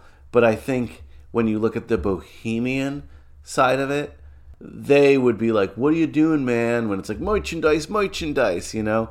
Yeah. There's a funny story in the documentary about, like, this communist guy who's sort of part of the Zoetrope scene. Yeah. And he's, like, tearing into Francis for driving a fancy car, and Francis is, like, trying to take it because he's, like, someone with left sympathies, but eventually he's just essentially like, what the hell are you talking about, man? This is my car, you know?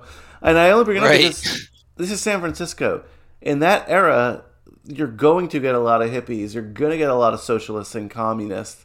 And I'm not saying there's anything wrong with that at all.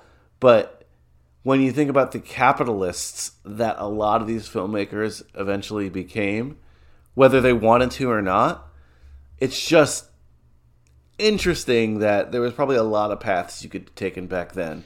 And what maybe the most talented people eventually ended up taking, I don't know. That's what I found fascinating about this documentary. Like, a bunch of young people who are friends, much like the Cage Club Podcast Network. No kidding. But a bunch of young people who are friends. We're not quite that young, or at least I'm not anymore. We're not young. Let's be honest. We're not that successful, and we're certainly not rich. So we're nothing like this.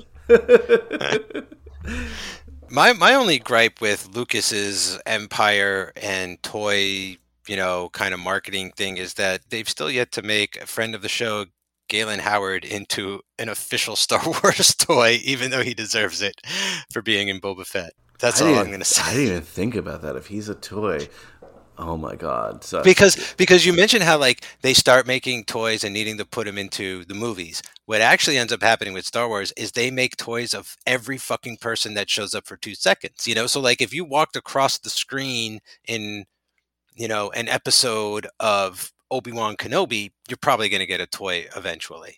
Oh my God! Yeah, sorry, I just wanted to look this up. Like, our friend Galen, and did he have a name? It was just Clerk. He was great. I think he was just clerk, Tatooine clerk at maybe Mos Eisley or Mos Espa or something. He's the ultimate, he was like the ultimate Monday morning guy, where it's like, I'd like to talk to your supervisor, and he's like, ugh. We'll talk about Galen another time, because I definitely want to get him on the show. Foreshadow. So what struck you about this doc? What were some things that really stuck out to you? Yeah. So definitely loved, it never occurred to me before, really, how much Francis was the money man, like the bank, the daddy Warbucks here, is like either his family fortune or the money that he made working at the big studios, however he finagled those deals. Like, he was just turning around and dumping it into Zoetrope. Like, he mentions going overseas and going to like these fancy expos and buying all the new state of the art equipment. And people would like walk into Zoetrope and be like, good God, like, what have you done? Like, how much money have you spent? He's like, oh, I spent all my money.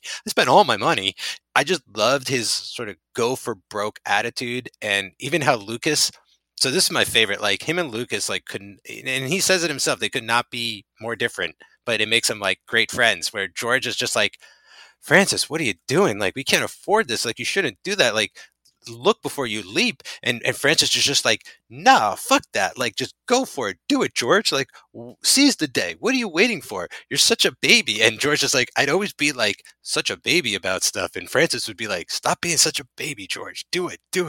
That's the kind of stuff I was mentioning earlier, where it just like feels like George Lucas kind of like finally coming out of his shell or something, or just, seeing him talk about anything but Star Wars just really brings him to life. And like, that was a really cool moment.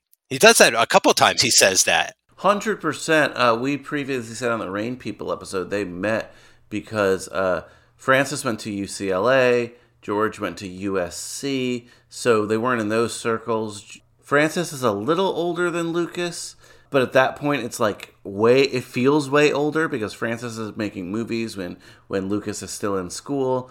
Lucas, famously becomes this huge prodigy at USC, wins this scholarship to go on the Warner Brothers lot. Originally wants to go to the animation studio. He finds out it's closed, finds out the only movie shooting on the studio was Finian's Rainbow, which Coppola was filming. Crazy. They become fast friends on there because they're like the youngest people basically on the whole studio property. That's the best. I love that. Everyone there is basically like, hey, most of the people who were shooting movies at the time, most of the cameramen were in their 50s. 40 was young back then. And these are two guys in their 20s. So you can hear more about this aspect of the doc on our Rain People episode. But basically, Coppola says to Lucas, give me one good idea a day on this movie. And Lucas doesn't even hesitate. He helps him out, and Coppola is really impressed. So when Coppola gets the money to do the Rain People, which he's trying to do more of like an independent style film, he brings Lucas on sort of as an assistant, but also to film the documentary, which, by the way, yes, not just the Rain People, but Filmmaker, the documentary we covered. So check out those two episodes. Right. You might get more information from that Filmmaker episode. But Lucas shoots the behind the scenes of the Rain People, but he's also basically secretly on the payroll there so he can write the THX feature-length script because he had already made the student film version of it. And again, they become fast friends. And in the editing process of the Rain People, they conceive this idea for American Zoetrope. And one of the biggest ideas I think that sets it apart is all the movies are being shot in LA. That is clearly, Hollywood in the most Hollywood way possible. Lucas is from Modesto, which is Northern California. He suggests to Francis, let's do it in San Francisco. And I think that's so funny because now I associate Francis so much with San Francisco, with the wine, or just like Northern California in general. And it's really because Lucas is from there and he introduces him to that area. And I think that part's so cool. It's like, it's still in California, but like, let's get away from LA. Let's be literally removed from the studio system and take it from there. Let's invite our friends from film school, people we know who are just smart, intelligent, young people, and let's do this on our own. Love it. I recently was over in California at the beginning of last year, almost a year ago, and drove from San Francisco up towards where the Coppola winery is and past Modesto. And let me just tell you, there is still nothing out there. There is nothing out there, man. So crazy. But that's awesome. Yeah, I loved seeing and hearing stories about them moving into San Francisco and starting that warehouse spot and, the spirit of that and how they would just like live there, and whoever wanted to could just stop by and work on films. And, like you mentioned, like commune type behavior and stuff. And just such a great energy. I love the spirit of this documentary, and it's pretty long too. It's over an hour, so yeah, just very, over an hour. Very yeah. filled. Yeah, I think it's Francis who says it, but it might be Lucas. Where like the goal was Bohemian life, beat poet. Oh, it's Francis. He goes, "I want a Bohemian life, beat poets, pretty girls," and it's just like whoa. I just want to credit too because they credited Easy Rider is what really starts everything with that. Because they could have done all they wanted to there, but if they didn't get the backing, they would have accomplished nothing. We know that. But Easy Rider is such a huge hit. It's not their film, but it's like, hey, let's trust young people. Let's step away from the studio system. And Mike, I do want to acknowledge something you mentioned. Francis makes it pretty clear that he's not like a poor dude here. We don't know what his fortune is, but basically when he gets the idea to make Zoetrope, he takes a trip to Europe. He travels around, and you mentioned he does this little excursion to Denmark, and he's invited to sort of this bohemian studio there that's in a house, and that's what he wants to create. It's like a true Danish commune movie studio there, and he buys all this equipment, and he's like, "Hey, we're gonna use it for our studio." But one thing he mentions in that part of the interview, he's like, he spent more than he had, and he didn't care. But he's like, "I don't care. I would sell my house. I would sell my vacation house. I would sell my car." And I was like, paused in my mind, if like, hey, I know you've done a couple movies. If you already have a house, a vacation house, cars, whatever, you're clearly not bohemian and poor, you know?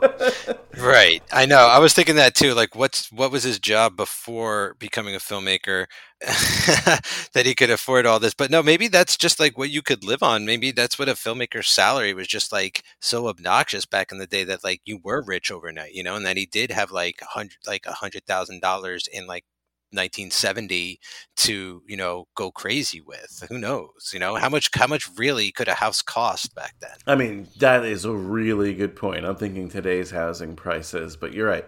So it's not as high, and he didn't grow up super poor. We know that because his dad was gainfully employed. I'm not saying musicians and a composer. Musicians didn't make amazing money, obviously, but it's not like his father was smelting iron somewhere either. But one thing that's impressive about him, regardless of his financial status, he was willing to put everything on the line and more, and did.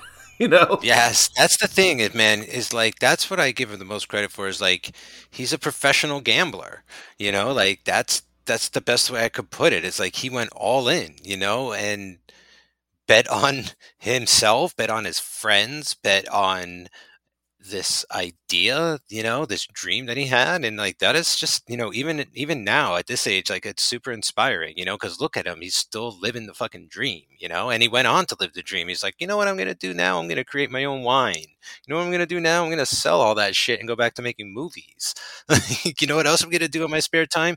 I'm going to look over my entire body of work and recut everything while I'm at it. I really, truly admire him so much, because he is one of these people, and Lucas says it, and everyone in the documentary pretty much says it, who gets the idea to do something and does everything in his power to make it happen. Yeah. There are people who are the opposite of that. I think most people, you know, are somewhere in the middle there, but he says, I'm going to make this movie, or I'm going to do this. I'm going to start my own winery. And by hook or crook, he figures it out. I have this poster here in my apartment, and I just got it because it was fun for the background. And I didn't even read the quote when I got it. And it says, "There's nothing creative about living within your means." And that is so not like a left-wing communist quote, right? Like, it's not a bohemian quote at all. But when I watched this documentary, it finally clicked to me, right? Like, nothing he does is within his means. And it's not like in an assholeian way. It's like, literally, I'm going to make Megalopolis. I'm going to spend every dime I've ever made doing it, because that's my vision and that's my true creative process. It's not controlled by some studio dude. It's like what I want to do. It's my goal. And again, it's just amazing to me. Yeah. And his whole goal with Zoetrope was like, I'm going to spend this money for my friends. Like, I'm going to go to the studio and I'm going to get this. Remember, he got like this amazing deal where they're going to make like 5 or 6 movies, you know, under the Zoetrope name. And they're going to be like released by Warner Brothers and shit. And he was like, you know, I'm not just doing this to make my movie. I'm doing it to make George's movie and Walter's movie and his movie and that guy, you know, everybody's got a stake in this game. Like, it's so selfless, right? It's just like, I'm taking my fortune and like doing so much good with, like, it's like charity, you know, like that's so great. It's like, if I ever won the lottery, I feel like that's what I would do for the network, right? Like, I would start paying all of us somehow, at least for a year. I would like provide, if I won, you know, the big B, the billion, like if I came home with the B, everyone's getting like something on the net, you know, like I would have to do the Uncle Francis thing. Like, I would have to give back and pour it into my craft. And just by virtue of that, look what happened. He went on, you know, to help create Star Wars in a way, right? Like, if it wasn't for Francis and Zoetrope and George and striking up that friendship and him, like, just, you know, flushing all that with his family fortune. Yeah, that's awesome. No, yeah, and we don't know what the fortune is. It just Yeah. No, I just say it for lack of a better term, but like whatever kind of money he had, whether it be the money he made and acquired or whatever.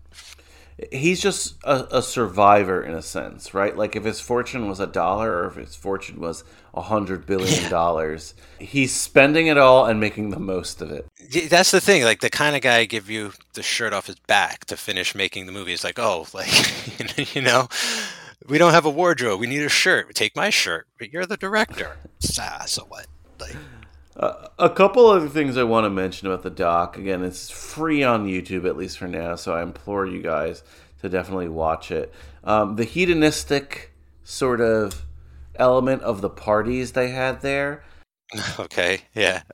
Sex, drugs, and rock and roll there. Now, the documentary is pretty clear that, like, Lucas and Coppola weren't really so much into the drugs. Obviously, Coppola likes to drink his wine, but it was a lot of the other people and a lot of people who would show up because Coppola was like a big tent sort of dude. He wouldn't just invite like the Hollywood investors to the party. He'd invite the carpenters who help, build the warehouse out because they originally wanted this like big mansion. They couldn't afford it, so they get a warehouse in like a sort of a dodgy neighborhood. And they really make it the place to be, though. Like Kurosawa, they say, shows up one day. Yeah, that's crazy. Jerry Garcia shows up for the big party. Like, not as crazy, like, they're in San Francisco, but still cool. Still very, very cool. And I like how the other filmmakers there, like some of them will admit, like, yeah, I was going a little bit nuts, Yeah, I love when George was like, I wasn't really around for any of that. I went and like held up in a house somewhere and was putting my movie. Which checks out, by the way. Yeah. He seems like for someone who created Star Wars, he seems like kind of square, right? Like he seems in that sense, like. And Francis, like, he likes the party, but he's not like insane either. No, Ultimately, he's a family man. Like during this whole process, this is what makes the stakes even crazier. He's got a wife and a kid at this point. He's not just like some 20-year-old with like nothing. Like no stakes in the game. He's got all the stakes in the game. And he still lays it on the line. Yeah. So what my favorite part of the doc is when the Warner Brothers, who he has sort of a deal with, changes hands, and they had already rejected all his future projects. The biggest one being George Lucas's THX, and when there's new ownership in, Coppola sort of meets with him and tricks him in a sense. And is like, right. Hey, no, we have this movie. We're ready in pre-production. They approved it. And we also have 6 other scripts that, they kind of greenlit. I'll bring them to you soon. And the new people were like, okay, just show us the scripts and we'll figure it out. And that's kind of the genesis of this entire thing. Yeah, I love that. What a smart move, because like technically the movie was greenlit, just by the previous regime, but you come in and you tell these people like, oh yeah, we're in the middle of making this movie. What do you want to do? Just stop making a movie? You have nothing in production right now. Because the previous administration, like they greenlit it and then they canceled it. So no, I know, but the new people didn't know that exactly. Either. So it's amazing. Yeah. And it's very sly. Back then, it's not like the internet. You can't Google it, and it says like, "Oh, Coppola," you know what I mean? Like, "Oh, this production stopped." Right, yeah. And no one's gonna like go call like the previous studio heads one by one and like get into this shit. Like, they didn't want to talk about that. No, they're more like, very, very cool. We have a young filmmaker with a good reputation. He's done some studio stuff, and he's telling us this is what he's starting, and we have an exclusive relationship with him. This is pretty awesome, So I wrote down what those projects were going to be. Some of them got made. Some of them obviously didn't. So the big thing was get our first film out there, which is George Lucas's THX 1138. Which is whoops. Well, we'll get there. Like I like the movie, but very tough, very inaccessible movie to the general public. Number 2 was a comedy that was never made called The Naked Gypsies. Okay. Number 3 was The Conversation, which eventually does get made, as we know. Cool. Number 4 was supposed to be a drama called Have We Seen the Elephant? And to be clear, these were all Coppola produced, but they weren't all Coppola directed and written. He had, at this point, he'd gotten like friends and stuff, and they were all like putting scripts together. Number 5 was a film called Vesuvia. Huh. Number 6 was a documentary called Santa Rita. I forgot what that was about, but it was like some sort of counterculture thing. And number 7, of course, is a Lucas project at the time, and John Milius is writing it, and that becomes Apocalypse Now. So crazy. As we know, all 7 of these don't get made, but the ones that do, and THX, which again wasn't a hit but very influential, The Conversation, which is an amazing movie, we'll talk about that here, and the coup de grace here, Apocalypse Now, end up being amazing projects. So, and it all started with this. Awesome. Do you remember, Mike, in the doc where he's so passionate and so confident about this that he presents all the scripts in like a big treasure chest to these executives, along with the first cut of THX? Yeah, it was a very impressive box. It looked wonderful with the scripts, and I think he still has the box, right? It's like a cigar box. I would love to see that box someday, like a picture of that box. It doesn't, if I ever meet Francis, I could be like, you got a picture of the box on your phone? And be like, what box would that be, my friend? And be like, the Zoetrope box with the scripts that you swindled and you fucking conned the studio into letting you make all those movies. And be like, oh yes, the box. I'd love that. And then, so when he shows this first edition of THX, they don't like it. They end up not liking any version of it. They take 5 minutes out of the movie. They were going to cut some other stuff. It's a whole ordeal. And the whole thing about studios taking control of movies was exactly the opposite of what Zoetrope was founded for. So that part is so interesting to me. And it really completes a loop for me in our research, Mike. Because remember in The Offer and also in our notes of The Godfather, Francis feels compelled to do The Godfather. Like, he didn't really want to do it, but he sort of needs the money. He needed the money, yeah. And it's really because of this, because these 7 projects get canceled in various forms, and they ask for all the funding back. But Francis, being who he is, has already, built this whole studio, has bought all this equipment. Spent the money. He really can't give it back. So I remember a couple episodes, we had this debate about, like, not a debate, but it was like a discussion. Like, why does Francis feel compelled to do The Godfather? It seems like the Rain People's decently received, right? But it's this. It's like he was in way over his head with this studio, and he's like, damn it, I got to do something. And The Godfather is what saves the idea of Zoetrope, let's be honest. See, I wish there was like a deleted scene in like episode 2 of The Offer where Francis is in the editing room, and like Al Ruddy just leaves, and Al Ruddy's like, look, I'm going to go do something incredibly boring for a couple hours. Let me know if you want to direct The Godfather. And he leaves, and then there's a conversation between Francis and George Lucas. And George going, Francis, you really should do The Godfather. We really need the money. Zoetrope is folding. All those scripts in that beautiful box. And then, Francis could be like, yeah, like, I really don't want to do it, but this is my Dan Fogel version of Francis. Yeah, I really don't want to do it, but I probably should do it, the one thing I said I'd never do was make The Godfather. Anyway, so like I just wish I pictured that deleted scene in The Offer between Francis and George going like, this could save Zoetrope, you could like that, and Marcia being like, I'm out of here.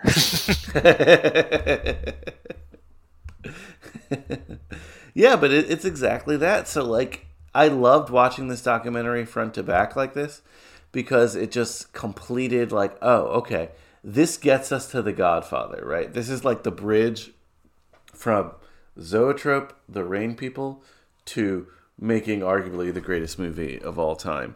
And he was not forced, but kind of in a sense. Like, he had to do it at this point, even to just bail out his friends and let them make the things they wanted to make. Yeah, yeah. What's the phrase? Like they pushed his hand or something like that. Like he had, what else was he gonna do? Loves making movies, and he needed to make a movie. They made him an offer he couldn't refuse. Perfect. Love it. Anything else in the documentary that stood out to you? Was it the Um, espresso machine? Was it the pool table? that was funny. That was funny. That Francis had like the first espresso machine. No, I just again like I liked it a lot. Like it's weird because it feels very much like a special features, and it also is like this feels like a very important documentary, but it doesn't feel like it has like the money behind it. It's because it just feels like a special feature, and I feel like it should be a feature length doc about Zoetrope or something like that. So, really glad that it exists in some form. I think when Francis passes, hopefully that's not anytime soon, and someone finally like writes the book, or HBO or one of these people, Paramount, makes the 5 or 6 part documentary on his life. I'm not talking about like a little breezy thing.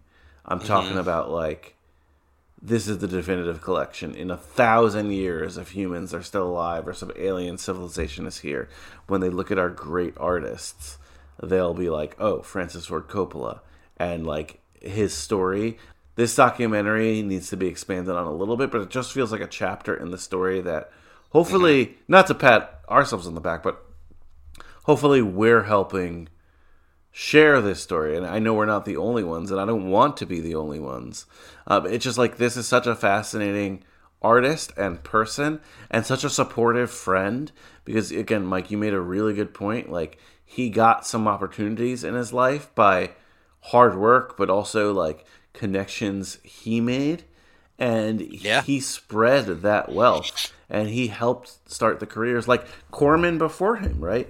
Like Yeah. he helped so many people out, There you go. Yeah, paying it forward. paying it forward, exactly. And I think he still does that till this day with his literal family, but also his filmmaking family.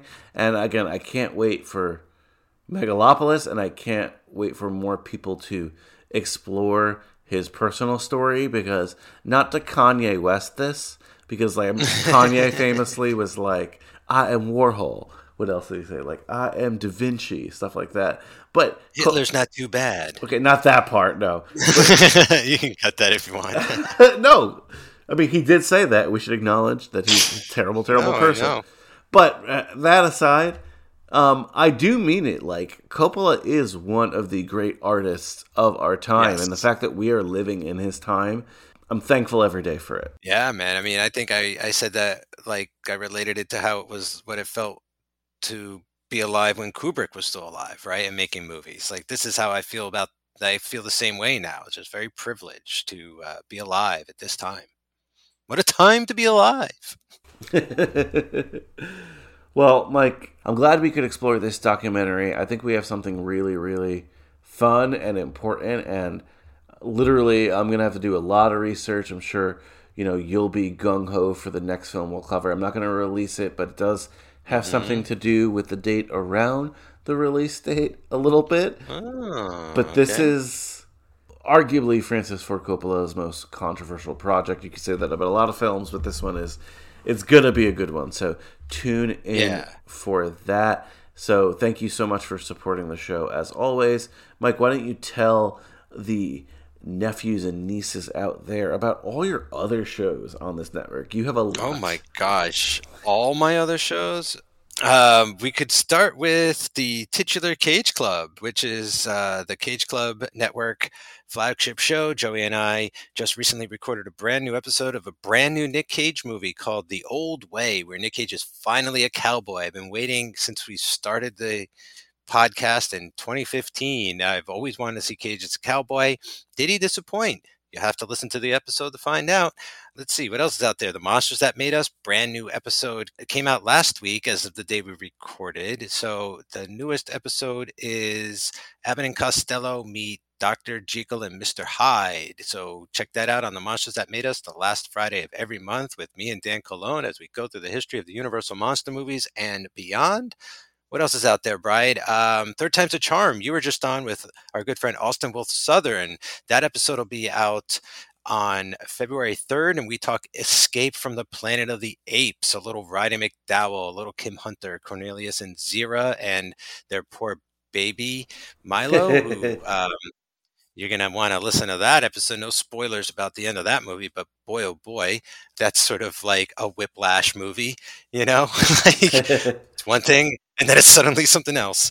Joey and I also got together to record an episode of our Elvis podcast, Viva Pod Vegas. Have a lot of fun doing that. Fun in Acapulco was the latest episode where Elvis goes south of the border, and there's like a, what do they call it? A bidding war over him singing at different resorts down there. So check that out. It's a lot of fun, that movie. Can I say something quickly about Fun in Acapulco? I always remember this film, and I haven't seen the entire thing. Oh, nice. The original release of Wayne's World and Wayne's World 2 on DVD had some of the greatest DVD menus of all time.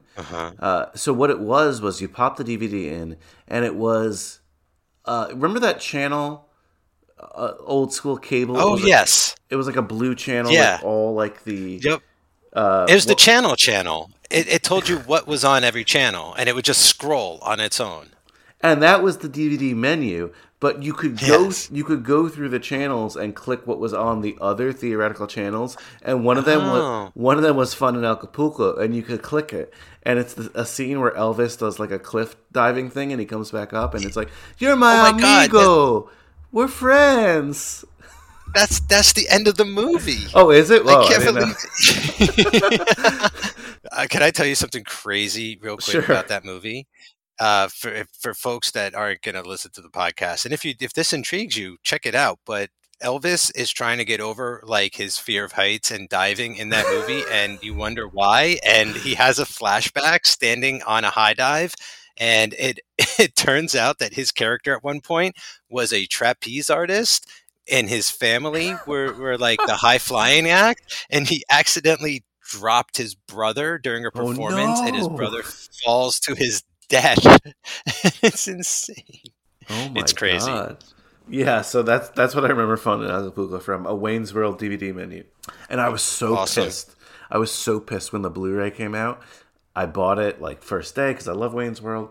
And they just changed it to like one of those like static menus, like Wayne's World, you know. Oh, well, Wayne's World, no part 3. Get at that. Where's Wayne's World? Where Wayne and Garth have to have kids, like daughters or something. I don't know. Like a Bill and Ted Part 3. I could see that, definitely. All these years later, like, Wayne is running an actual TV studio. Like, Garth is in space working for NASA. I don't know. Oh, man. So many great shows you have, Mike. Let's see. I have High School Slumber Party. We recently restarted that. After a brief hiatus, we're still talking about all the teen films of 2022 with Island Addington. Austin Wolf Southern makes an appearance. Joey Lewandowski makes an appearance. And then we got some really, really, really good stuff. We got some director interviews, at least one. So you definitely want to check that out. I was going to promote Uncle Francis Wine Cellar, but you can see the wine's getting to me. We're already on Uncle Francis Wine Cellar, so don't need to promote that. I was recently on 2 podcasts as a guest. Well, 3, but you already mentioned one, Mike. I was on yours, Third Time's a Charm. Thank you. But I was also on Too Fast, Too Forever. We covered Furious 7. That's the one with the beautiful, beautiful ending for Paul Walker in the series. Oh, nice. Yeah. Check that out. That was super fun. Love when the guys have me on there. Also, it was on a non-network podcast. Everybody loves Raymond, which is an Everybody Loves Raymond podcast. Doing those shows are so fun. They go through every episode of Everybody Loves Raymond. They're only on season 2 now, but I've been on twice. I hope that I'm on at least once for every season. But they're really, like, if we're a little bit meta here in the wine cellar, like, they're very meta about their location and their conversation about Raymond. Like, they really get into it. And again, it's such a fun podcast to be a part of, so listen to that. I think you could follow them at Barone Zone everywhere, which that's Ray's last name in the show. or you can just find Everybody Loves Raymond and check that podcast out. This is what we do, Mike, in our elderly years. We guest on podcasts, we host podcasts, and support us any way you can. Sponsor the show. But Mike, why don't you finally close this episode, which is a lot longer than I expected, but worth it, I think. Leave the podcast and take the cannoli. This is the end, beautiful friend. This is the end, my only friend. The end of our elaborate plans. The end of everything that stands. The end, no safe